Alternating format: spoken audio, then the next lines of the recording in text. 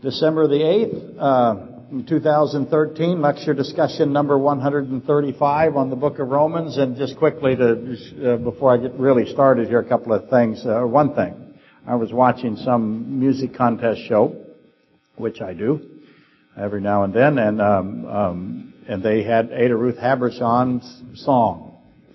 Will the Circle Be Unbroken? I think she wrote it in the early 1900s. I don't know for sure, but it's a very complex song. And they're singing it. And of course, they don't know who wrote it on national TV. They don't know who wrote it, and they did not, that's the sad thing. I did not know that Ada Ruth Habershon wrote that song. But I knew who Ada Ruth Habershon is. Ada Ruth Habershon, one of the great women theologians of all of history. And I would say I don't know of one that had the wisdom that this woman had. And she wrote all kinds of hymns. And she wrote a spectacular one, Will the Circle Be Unbroken? And no one knows the other verses to it. No one knows who she is. They're all arguing over whether or not the words were right. No, go find out what this woman wrote. She did more deep thinking at 19 than I have done my whole life. I've just been stunned by her. And we used to give away her books all the time. And then I found out she wrote that song, which gave it all the more meaning to me. But I just wanted to say that. Okay. Just start there. I just need to make sure people know who Ada Ruth Habershon is. Notice how I put that. As everyone is aware, or to be more precise, as some of you may remember, there's a big difference. We've ended up at 1 Kings 13, and there's a progression here. We are at 1 Kings 13 because of Psalm 22. I'm going in reverse order. We got to Psalm 22 because of Romans 5. That's our progression. Specifically 12 through 15. Romans 5, 12 through 15. So, 1 Kings 13 because of Psalm 22. Psalm 22 came to the forefront because of the mortogenic factor that is discussed at Romans 5, 12 through 15. Or if you want to think of it this way, I prefer mortogenic factor, but that's Arthur C. Custon's. But the death generation element is certainly as a good a way of saying it or thinking about it. The death generation element that is in all of us is ubiquitous. I mean, by that I mean it's universal. In the physical creation, it's in the animal kingdom as well as us. And whenever you're in a discussion, and that's 1 Kings 13 through Psalm 22 because of Romans 5, 12 through 15. Whenever you're in a discussion of the death generator, or the death generation element, or the mortogenic factor, you've got to say why. Why do we have death? How do we have it, and when did it occur? And it must be explained. That's central to our condition, is the explanation, the why, the how, and the when of the death generation factor. And we all age and we all decay over time. And time, very important there. There's a time element involved. A replication error, if you will, that occurs over constant regeneration that is flawed. How did this flaw get introduced? Why do we have this natural decay that results in the eventual physical death of our bodies? How does this happen, and why? Something has caused it. Something is causing death generation. And what has mankind been doing for thousands of years? Looking for the something. Searched thousands of years for the inhibitor. Something, a restraint, something that would stop this inevitable march that is physical death. And now, if anyone is successful in finding it, we are narrowing it down. It's one of the advents of computers now that we are able to extrapolate, and we are able to multiply our energies. And remember, the memory aspect of it, the storage of information, very, very important now, and the recovery of it. So somebody in one part of the world can be working on something, communicate with somebody in the other part of the world, and exchange immediately. And that is causing the search for the something that is the inhibitor, that is the restrainer on death generation to start to surface now. And in one time it was successful for sure. In the Bible, Scripture says that Sodom was one such place in history, post-flood. Ezekiel 16, that had made significant inroads into impeding the rate or the acceleration of decay with result to physical death. And obviously God intervened. He stopped them. What they were doing was harvesting cells. We're doing that now. And God destroyed Sodom's laboratory, and He ended those experiments and all of their depravity. When I say all, I mean all of it. But remember, one of the issues for them was, unquestionably the central issue is they had solved almost all of the curse. They had massive amounts of food, they had idle time, they had eliminated all kinds of issues, and they were well on their way to solving physical death by means of decay. And I bring this up again. Why? Why do I do it? You say, oh, you're just weird. No, yes. I bring it up today because somebody is really close. And who would you think it is? The Israelis, that's right. The Israelis have discovered a substance that they believe will fend off aging. That will be amazing. And I'm not surprised. I've been saying it for 15 years that I thought this might be the hook of Ezekiel 38. And I knew that verse, Christ says, as in the time of Noah, so shall the end of the age of the Gentiles be. Anyway, Hebrew University researchers are believing that they found a defense mechanism against the mortogenic factor. A delay, if you will. It's the first time that pharmacological means or tools have been found that delay the aging process, at least that we know of. Again, I think Sodom did it. I don't know that they did it with a drug. But Hebrew University researchers think that they may in fact have found it. Now, let's just go on with this. Let's assume the hypothesis. For a moment, imagine if the Israelis are now indeed able to extend the lifespan of humans. Let's just say they can triple it. And they can do it with a drug.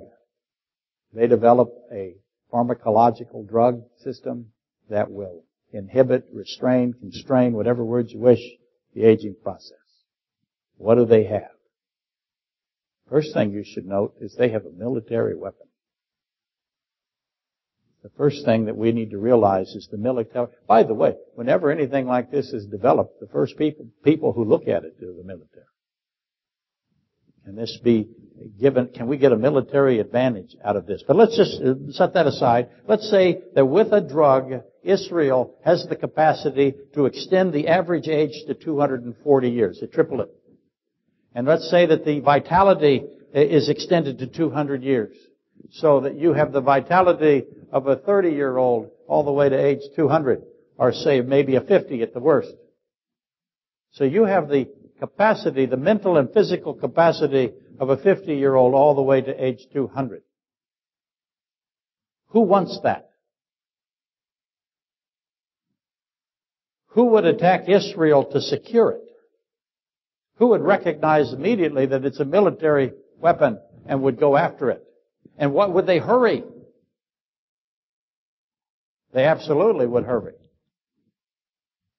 See, think about what would result. What would imagine if one country, just imagine, I'm sorry, I said that badly. Just imagine if one country had lifespans and vitality over 200 years. And now let's just say that they sell it or they trade it. How valuable is it? What can they get for it? What does it do to the monetary system if you have this? Imagine, just for a second, that they give it to 2 countries or 3 or maybe 4 countries. 4 countries now have the capacity to extend lifespans to 200 years. Who goes to those? What kind of immigration problem do they have now? Who goes there? What scientist in the world now wants to go? Everyone. What about the people with money? But their money becomes less and less valuable. One country with this could destroy the economic system. Once you begin to think about it, they have something that everybody wants. The chaos would be extraordinary. There would be war immediately. Either get the drug or stop your enemy from getting the drug. What would happen if your scientific military capability has no death factor in any of the researchers and the other guys does? What happens in 20 years, 30 years? I keep the same guys. You're changing. You have to relearn. I don't, as a country. The chaos again would be unimaginable, but just for fun. I don't think that's what would happen. I think the inverse to scarcity or selectivity would happen. Imagine if the Israelis attained the capacity and they give everyone in the world a lifespan of 240 years.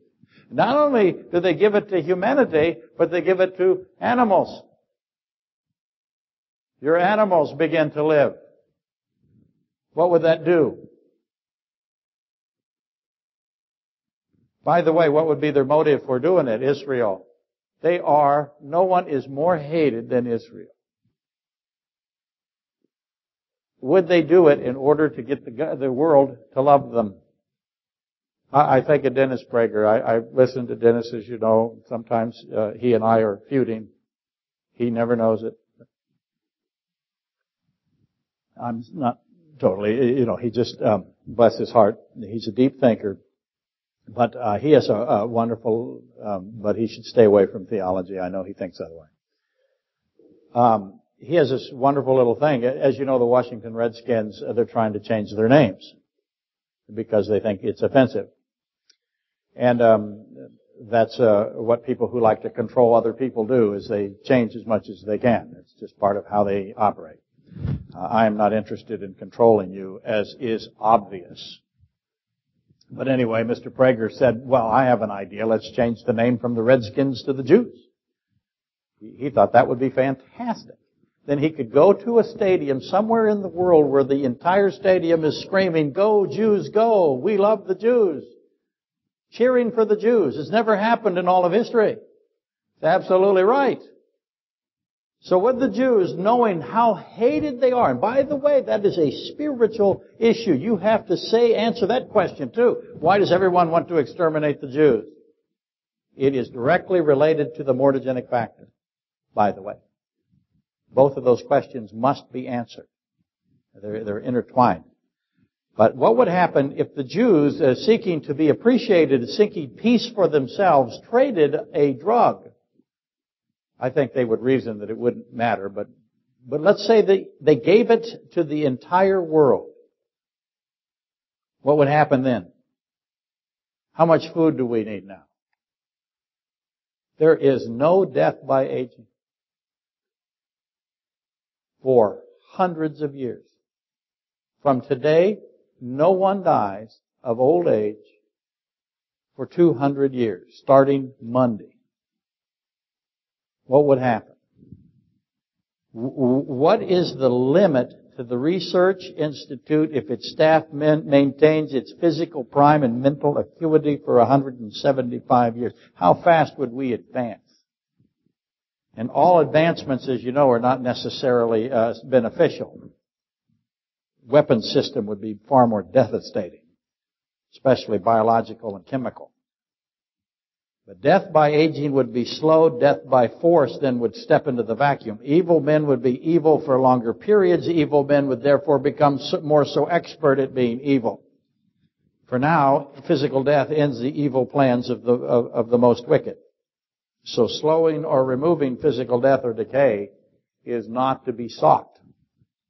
To do so is going to cause an explosion of iniquity. Genesis 3:17. Cursed is the ground for your sake. The curse that we think is death is for our sake. So watch Israel. They're going to show us the end of the age of the Gentiles. If they come up with the ability to extend lifespan, war will start immediately, and that war will be Ezekiel 38. And knowing that it's near is crucial wisdom. It's the wisdom that brings peace and understanding. If they come up with an anti-aging pill tomorrow, what am I going to do? That's right. I'm going to start popping popcorn. Turn on the big screen TV, and this is going to be a wild ride. Okay. That was just for fun. Where did we leave off? We were sifting or gleaning through the man of God and the old line prophet of 1 Kings 13, and we got there because of Psalm 22, and we got to Psalm 22 because of Romans 5:12 through 15, because we had to figure out what was going on at the crucifixion. That's how we're here. And we're gather as many pieces as possible with the goal being to correctly place those pieces together with other pieces and discover or ascertain what has been placed by God inside this literally true event that is 1 Kings 13. So 1 Kings 13 is literally actually true. Don't ever think it's not. All of it is that way in the Bible. In other words, there actually was a Jeroboam. There actually was a man of God, as you know. I assigned that Shemaiah to. I think that is who it is. I'll defend that more as we go. But I actually had a Lionel prophet with 5 sons. I actually had 2 donkeys. I actually had the altars. I had everything there. Josiah was a real man. But God placed something inside this literally true actual event, and we're trying to discover what it was that He put there. In other words, we're doing what we're always told to do, what we always do in the Bible, as Christ Himself ordered us to do. This is an order. This is a commandment, a direct order from Him to do this. We are searching for that which testifies of Jesus Christ, John 5:39. Do this. We are seeking the revelations of Christ that permeate the Bible. The Bible, especially so within the Old Testament, is saturated. It's soaked with revelations of Jesus Christ, and we're ordered to find them. So that's our job. I think of it this way. I'm going to stand in front of the throne, and He's going to say, John 5:39, how many did you find? And I'm going to be able to say, hey, I got a lot here. I think that's going to be good. I fear for the people that have none. That's why I brought up Ada Ruth Habershon. I'm going to go, that lady helped me. I don't know where I'd be without her. And I know she'd point to somebody that helped her. You are going to be held responsible for that commandment in John 5:39. Search the Scriptures, find Christ. The Old Testament is saturated, marinated with revelations of Jesus Christ. That's how we can tell it's Scripture. If it doesn't have Him in there, it's not Scripture. And it's been placed there by the Holy Spirit. It's been and now you have to ask why. Why has He done it this way? Because He's trying to teach us about the truth of Christ. And that's what we're supposed to be doing. So if you want to look at it this way, our job is to go through this Bible and find the truth. Now, when I say truth, there's truth, all kinds of truth. But Christ is foremost. He says, I am the truth. So if you're interested in the truth, you have to find and understand who He is. You have to be able to pass the truth test, if you will. If I ask people who Christ is, do they know? Do they know who He is, what He said, what it meant, what He did, what it meant, how He thinks, how He operates? He's the truth. He says so. I am the truth. Implication, He's the I am. There's only one truth. I am the life. He is the I am. There's only one life. I am the resurrection. He is the I am. Excuse me. There's only one resurrection in the sense that He is the only one that resurrects. There is only one truth, only one source of life, obviously only one who resurrects. That's why He ordered us to search the Old Testament to find Him. Find Christ, find truth. The more we know about Christ, the more truth we know. And predictably then, the converse. The less one knows of Christ, the less truth one knows. Now immediately, I'm going to get emails just by saying that. The physicalists are going to write me. They're not always friendly, but they're going to write, and they're going to say with great confidence that all truth is subject to the arbiter that is the scientific community. So on one hand, I have Christ. On the other hand, I have the scientific community. Science, in other words, science and thus the scientists determine truth. The law of physics are these that establish what is true. So let's take the word physics. What does it mean? That's why I call them physicalists. They are focused on the physical reality. Christ is focused on the spiritual reality. So I have this element going on almost immediately. But essentially, they say, as you know, all of you know this, the law of physics establishes the truth, and only the physical reality is true. There is no truth except that which is physical or particle or field, electromagnetic, if you will. We have field theory now, quantum field theory. But all things are particle or field. Physicalists are nothing if not certain that the law of physics or the laws of physics are an impenetrable obstacle to the immortality of the soul. In other words, they will say to you that you cannot survive physical death. Your mind or your soul, I'm starting to say mind now because it works best against their thought process. But I'll just say whichever, it doesn't matter. But your spirit, soul, mind, they say, is eliminated from surviving physical death because the laws of physics deny the possibility of it. And I'll quote this gentleman, Sean Carroll. His motto is that he puts underneath his name, in truth, only atoms and the void. Let me repeat his motto. In truth, only atoms and the void. There is no spiritual reality. There's no possibility that there's anything but a physical reality, and physics are the determinable, impenetrable obstacle, if you will, of any other thought process, especially those of us who believe Scripture and that the soul is immortal, which is one of the first things the Bible says.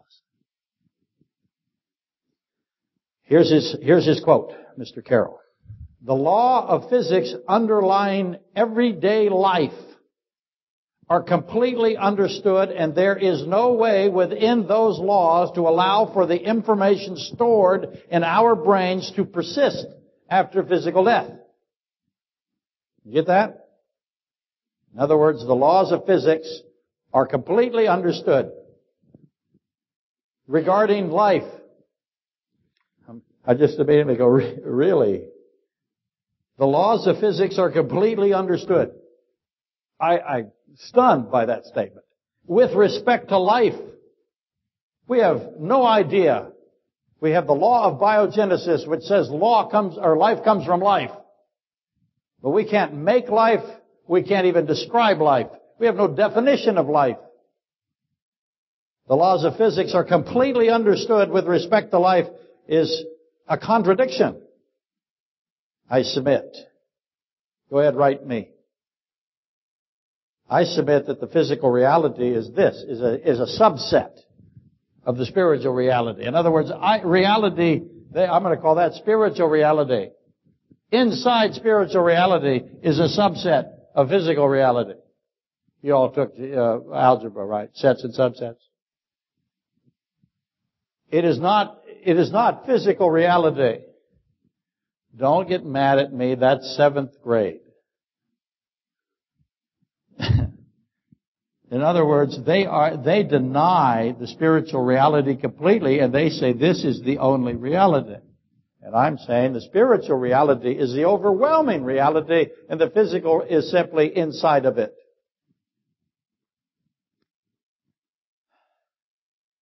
And we only have a minimal understanding of physical laws. Certainly we do not know how our mind interprets the physical dynamics, the chemical, the electrical dynamics of our brain and assigns meaning, intentionality. Heard me talk about this a lot. Particle interaction between the mind and the brain is not understood. The laws of physics have no idea how the mind and the brain if I reduce the communication between the mind and the brain to a particle, they have no idea what the particle is or how it works, how information is transferred. Because I have a mind element, I have a brain element, the brain is electrical and chemical, and the mind element communicates with it.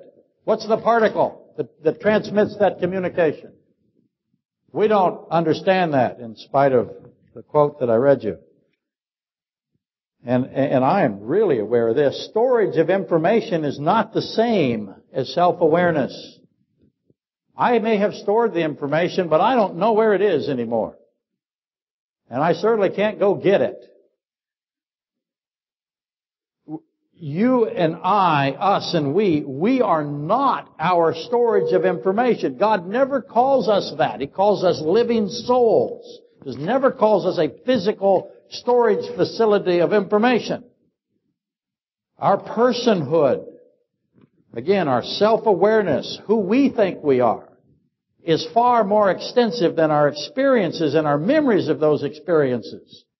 I can prove it to you. You're still you. Name everybody in your third grade class. You're still you. The storage of that information does not define you. I don't remember what I thought or did last month. I am still me. And so his focus, back to his quote, Mr. Carroll's focus, that the storage of information doesn't survive physical death. As somehow that affects my immortality. I don't agree with him on that either, by the way. But clearly, myself, my awareness, is not my memories. Because if it were, I would not function very well. Self-awareness versus cognitive capability is what we're talking about here. Try to understand that. Let me put it in this frame. How the brain electrically and chemically stores information. This is Wilder Penfeld, by the way. He was able to go inside epileptics and find the storage facility for memories and replay them almost immediately for people. We'll eventually get to Mr. Penfeld and his brain experimentation. He was a brilliant man who asked brilliant questions at the end of his life. He was stunned by how this process worked. The greatest neurosurgeon in Canadian science. Anyway, how the brain electrically and chemically stores information, and what information it stores, and how the mind then accesses the information, and what information the mind stores. I'm going to say the mind is an entity, and it has storage capability. For sure, it stores the self-awareness aspect. How does the mind get the energy it needs to access? And what energy does it get? What form is that energy in? Is it in a physical form, or is it in a supernatural form? What is the mind made out of? Is the mind made out of a physical, or is it made out of a spiritual component? What does the spiritual component look like? Where does it come from? Again, I am saying to you, the physical reality is a subset of the spiritual reality, not the only reality. And by the way, what happens to the information? Well, let's go back to the energy. Again, this is Wilder Penfeld. What happens to the energy for the mind when the body dies?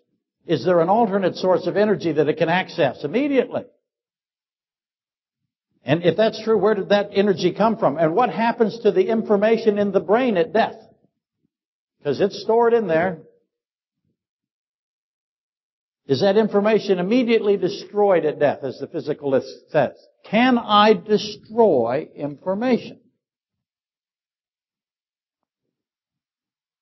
If I can't destroy it, can I retrieve it?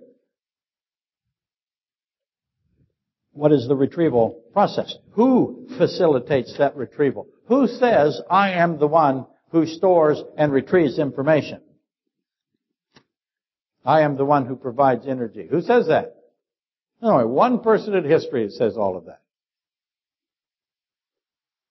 Who is the resurrection and the life? Who is the truth? That's why we search the Scriptures to find Jesus Christ, because He says things that only God says. And we need to know what He says, what it means, and what the implications are to us. Doing so answers all the mysteries of life. So, let's cement a portion of what we've discovered so far. God makes a commandment to the man of God. You remember the commandment? He makes a commandment. He says, don't eat bread. Don't drink water. Is it already? Oh, it's already on here. Don't return the same way you came. Don't eat bread. Don't drink water in this place. So he specified a place. Don't drink the water in that place. Don't eat the bread in that place. Don't leave that place the same way you came into that place. Okay? Remember all of that? Now last week I equated it to Genesis 2:17, where God makes a commandment to another man of God. So I said, I have man of God in 1 Kings, and I have man of God. 1 Kings 13, man of God, Genesis 2:17. Two men of God. One is called literally man of God, because his name is Adamah. Adamah is Hebrew for what? Means man. Adamah of God, Adamah of God. I said 1 Kings 13:21 through 22 is therefore connected to Genesis 3:17. Let's read that so you can see it. In case you missed it, it's never the wrong thing to repeat these ones because they're so important. 1 Kings 13:21 and 22. Thus says the Lord, because you have disobeyed my commandment. He's saying it to the man of God. Because you have disobeyed my commandment and have disobeyed the word of the Lord and not kept the commandment which the Lord your God commanded you, but you came back, you ate bread and drank water in the place which the Lord said to you, eat no bread, drink no water, your corpse shall not come to the tomb of your fathers. So he said, because you disobeyed, you will what? Because you ate and drank in that place, what will happen? You will die, physically. Now go back to Genesis 3:17. And look at what he says to the man of God. He says, then to man, he said, or then to Adam, he said, because you have heeded the voice of your wife and have eaten from the tree of which I commanded you, saying, you shall not eat of it. Cursed is the ground for your sake. In toil you shall eat of it all the days of your life. Both thorns and thistles it shall bring forth for you, and you shall eat the herb of the field. In the sweat of your face you shall eat bread till you return to the ground, for out of it you were taken, for dust you are, and to dust you shall return. Because you heeded the voice. So in both cases, in 1 Kings 13, the man of God heeds a voice for whatever reason. We've discussed his reasoning already. We'll do it some more. And in Genesis 3:17, the man of God heeds a voice. And both die because they ate.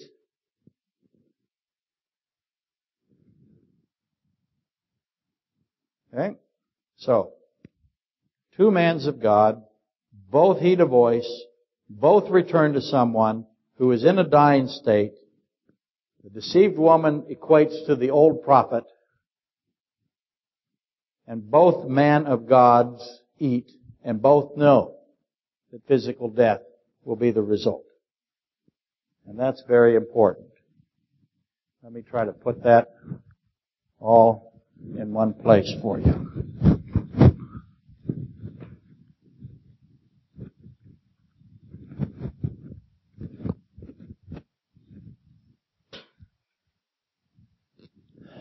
I am saying to you that I have two men of gods. I have the 1 Kings 13. I have the Genesis 2 and 3. Okay? Did I grab the wrong pen? I did. I have the heeding of a voice, the heeded voice in both.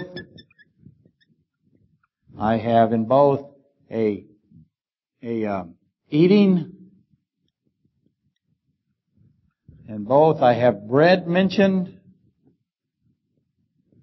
In both I have not deceived.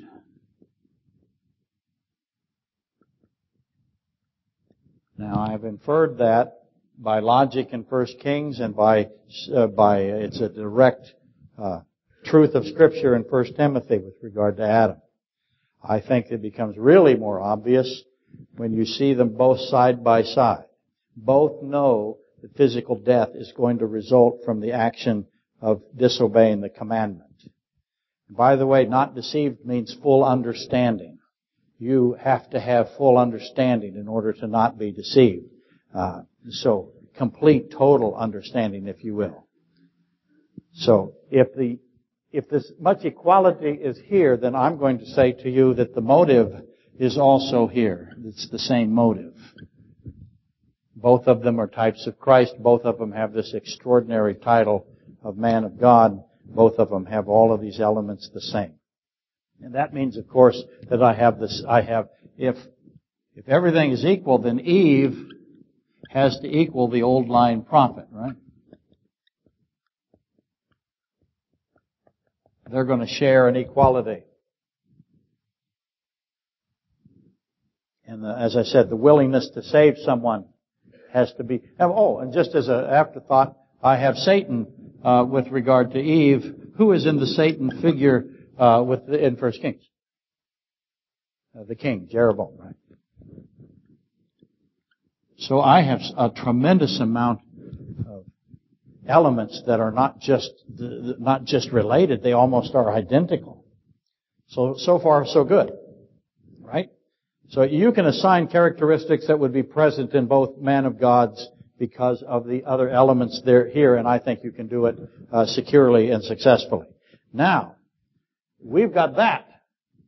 We have two types, and we must have the third, or the fulfillment somewhere. I have all of these elements: don't eat, don't drink, don't return, don't eat, because you heeded, not deceived.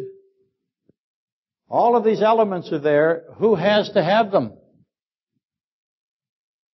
I have to find them in Christ. He has to have them. These are types of Christ. He is the fulfillment, or what's called in doctrinal schools or theological schools, the antitype. So let's go to Matthew 26, because there it is.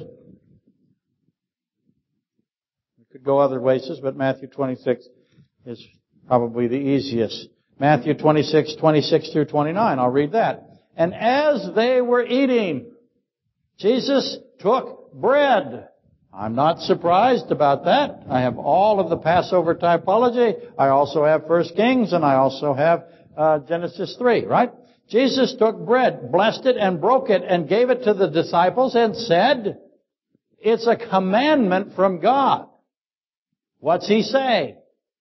Eat the bread. It's an absolute contrast to don't eat. Take, eat. This is my body. Well, that's interesting because I have a dead body in 1 Kings 13.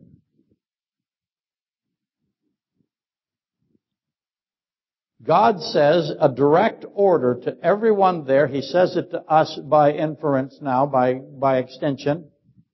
Eat, this is my body. Do you obey Him or not? It is a commandment. Just as He says don't eat is a commandment, eat is a commandment. And gave it to the disciples. That's interesting. He didn't charge them for it. Keep that in mind, those of you who think you can earn your bread or your wine. Take, eat, this is my body. Then He took the cup and gave thanks and gave it to them. The Bible is perfectly worded every time. There's never a mistake. In its original form, that's a caveat that I have to fight every now and then. Gave thanks, gave it to them, saying, drink from it, all of you. All of you drink it. That's an order. Anyone disobey His order. Careful before you answer that. For this is my blood of the new covenant, which is shed for many for the remission of sins. There's that word many again. Obviously, some are not going to drink it, right? But I say to you, I will not drink of this fruit of the vine from now on until that day when I drink it new with you in my Father's kingdom. So there is the fulfillment of these. You'll see it as a contrast, but we'll work our way through that as we go here. Obviously, the poison of Genesis 3 and the poison of 1 Kings 13 is to be placed alongside of the antidote, if you will. Or, if you wish, the non-poison. Eat the bread, drink the water. What happens to you if you do it in this place? You die. Eat the bread, drink the water. In this place, you die. Eat the bread, drink the wine. You live. It's really no more complicated than that. Now, with just that information, we can solve the meaning of the commandment of 1 Kings 13:9. We know that commandment has a relationship that is the opposite, or contrast, complete opposite of the communion. And we know what the communion is now, don't we? Or we should. And again, make no mistake, it is also a direct order, Matthew 26. It's a commandment. So I'm now comparing commandments, and I can figure out the meaning of the opposite commandment by figuring out the commandment that is Matthew 26 through 29. We know what the bread represents in Matthew 26:29. What does it represent? It represents His body. We know what the wine represents. It is His blood. So now you can take that and go, if Matthew 26, the commandment to eat, is body of Christ, let me put it this way. It is the body of God and the blood of God. God says, eat my body, drink my blood, and you will live. Don't eat the bread and don't drink the water in this place or you will die. Don't eat from the tree or you will die, surely. But do eat this representation, do drink this representation, and you will live. Obey this, live. Disobey that, die. Disobey this, die. Does that all make sense to you? Hope so. So if it's God's body and God's blood, and that's what it represents, then what does the bread and the water represent in 1 Kings 13:8 through 9? What is this place? What does this place represent, and why is it there? If it's not God's body and God's blood, it is therefore the opposite of it. It's a counterfeit, isn't it? So how is that the case? Now let's add another piece. It's going to get more complicated. So far we have gotten through the easy part. How do you feel? Good.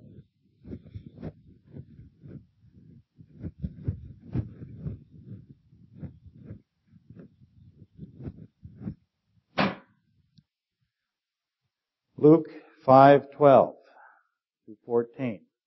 We're going to take on the do not return the same place element here. Are we going to get through it today? No, but you'll be fine because you'll have it. And some of you are doing really good. You come up to me afterwards and you tell me what you figured out, and you're ready. Some of you are to just start flying. It's amazing. Okay, Luke 5:12. And it happened, when he was in a certain city, and behold, a man who was full of leprosy saw Jesus and fell on his face and implored him, saying, Lord, if you are willing, you can make me clean. Then he put out his hand and touched him, saying, I am willing, be cleansed. And immediately the leprosy left him. And Jesus charged him to tell no one. But go and show yourself to the priest. This is your Leviticus 14 sense of humor aspect of God. Please go and show yourself to the priest and make an offering for your cleansing as testimony to them. In other words, go show the priest that just cleaned your leprosy out instantly, and now they've got to find 2 birds and an earthen vessel and running water, and they've got to do this ceremony. They have no idea what it is, and they've never done one before because no one has ever done what I just did. And he does it thousands of times, and they all go back to the priesthood, and they all have to have this ritual of Leviticus 14 performed. And they get their stuff back. That's another aspect to it. You know all about that. However, the report went around concerning him all the more, and great multitudes. How great is a multitude? Not just a multitude, it's a great multitude came together to hear and to be healed by him of their infirmities. Word God, he said, tell no one. What's the obvious question? Don't tell anybody. What did the leper do? He told everybody. He didn't need to. He's wandering around with no leprosy. And what happened when the word got out? Everybody came. Everybody. By the way, the aged came. Everybody came. And he healed everything of everybody. And it was a great multitude. Tens of thousands. Now, who can do that? So if you ask yourself, were the Jews the first ones to come up with the aging restraint process? No. They're not. And it was done to everyone. Every infirmity, every leprosy, every missing limb, every amputee, every blind, every eye missing, everything was healed. But he said, tell no one. Who is he? He's omniscient God. Did he know that the leper was going to tell everybody he could find? Of course he did. So why does he say, tell no one? I'll read you what my commentator says. I'll try to do it with a straight face. Okay, hang on, I have the wrong place. I have to go to Matthew to do it. Anyway, my commentator said, he's saying, well, it even tells me where it is, Matthew 8:4. I'll read it so I don't misrepresent him, because he's still alive and he would write and sue me also. Let's try to, okay, I wrote over it. You've got to be kidding. Really? This is what you got here? This is what this particular commentator, who will remain nameless, but his initials, never mind. I won't do that. Tell no one. Publicity over such miracles, this commentator says, might hinder Christ's mission. Can you hinder Christ's mission? What are you thinking?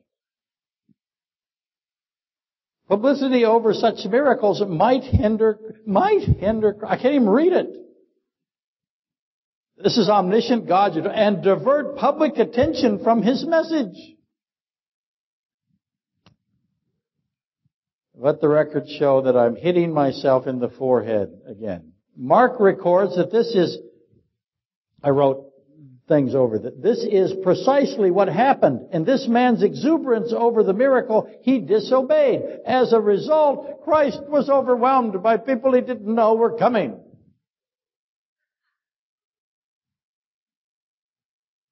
And he had to move his ministry away from the city and run because of all the people coming. Obviously, that can't be the case. It's not true. When you read stuff like that, you have to just do a little tiny bit of critical thinking. Hand it to a 6 or 7-year-old and have them respond. Okay. Matthew 12, 14 through 21. Then the Pharisees, do I have this right? Then the Pharisees went out and plotted against him, how they might destroy him. But when Jesus knew, he's omniscient, he withdrew from there. Okay, that's interesting. He tells one to don't tell anybody, and he withdraws in another place. We are solving, remember, to don't return the same way. What could possibly be the reason that God says to the leper, don't tell anybody what I did, knowing full well that in 20 minutes the whole city is going to empty? Why would he say to that man, don't tell anybody? And great multitudes followed him. Now, I have more than one multitude. I have plural multitudes. And he healed them all. Maybe 50,000. This has been done before. Oral Roberts doing this. Come on. Stop it. He healed them all. Yet he warned them not to make him known. Whoa! It's a warning. Warning. Danger, Will Robinson. Don't make me known. That's a warning. Why would he do it? Well, it tells you that it might fulfill which was spoken by Isaiah the prophet, saying, behold, my servant whom I have chosen, my beloved, in whom my soul is well pleased. I will put my spirit upon him, and he will declare justice to the Gentiles. He will not quarrel nor cry out, nor will anyone hear his voice in the streets. A bruised reed he will not break, a smoking flax he will not quench, till he sends forth justice to victory, and in his name Gentiles will trust. That's why he warned them not to tell anybody. Does that make sense? Got it? Okay, move on. This is why you have to come next week. From just these two, we get tell no one. Why? And a warning. Christ is no other way to term it, he's the prophet. I had a wonderful discussion yesterday from Jeffrey. Where's Jeffrey from? Pennsylvania? Jeffrey from Pennsylvania. He was trying to decide when exactly the prophet phase of Christ ended, or what you could also, if you will, call the hidden phase. When did the hidden phase end? He knew it had to be on the cross for sure, at some point, because Christ says it is finished, and that is a high priest term. And we know it ended before, or that he's in the high priest when he's talking to Mary, and he says, don't touch me. That's a high priest element there. And then he tells Thomas a couple of verses later, almost immediately, go ahead and touch me, because he had performed the high priest task of cleansing the altar. I am completely out of time. You could tell because the musicians have charged the pulpit. But from both of those you get tell no one and the warning element. And that needs to be explained. We'll do that next week. Why does he disguise himself? Why is he not to be recognized? We have that in Josiah. Why does God warn? What's the purpose and the meaning of the warning? How does Isaiah fulfill the warning? Because as you know, nothing can stop God's plan. How is it possible for an omnipresent God to withdraw? And then we take on next week the mystery of the two donkeys. Know this about the two donkeys. It's in Matthew 21, it's in Mark 11, it's in Luke 19, and it's in John 12. All four Gospels have the mystery of the two donkeys. And next week we'll take care of that. Rise and be dismissed. Will the musicians please come forward? Yay! Look how fast they are.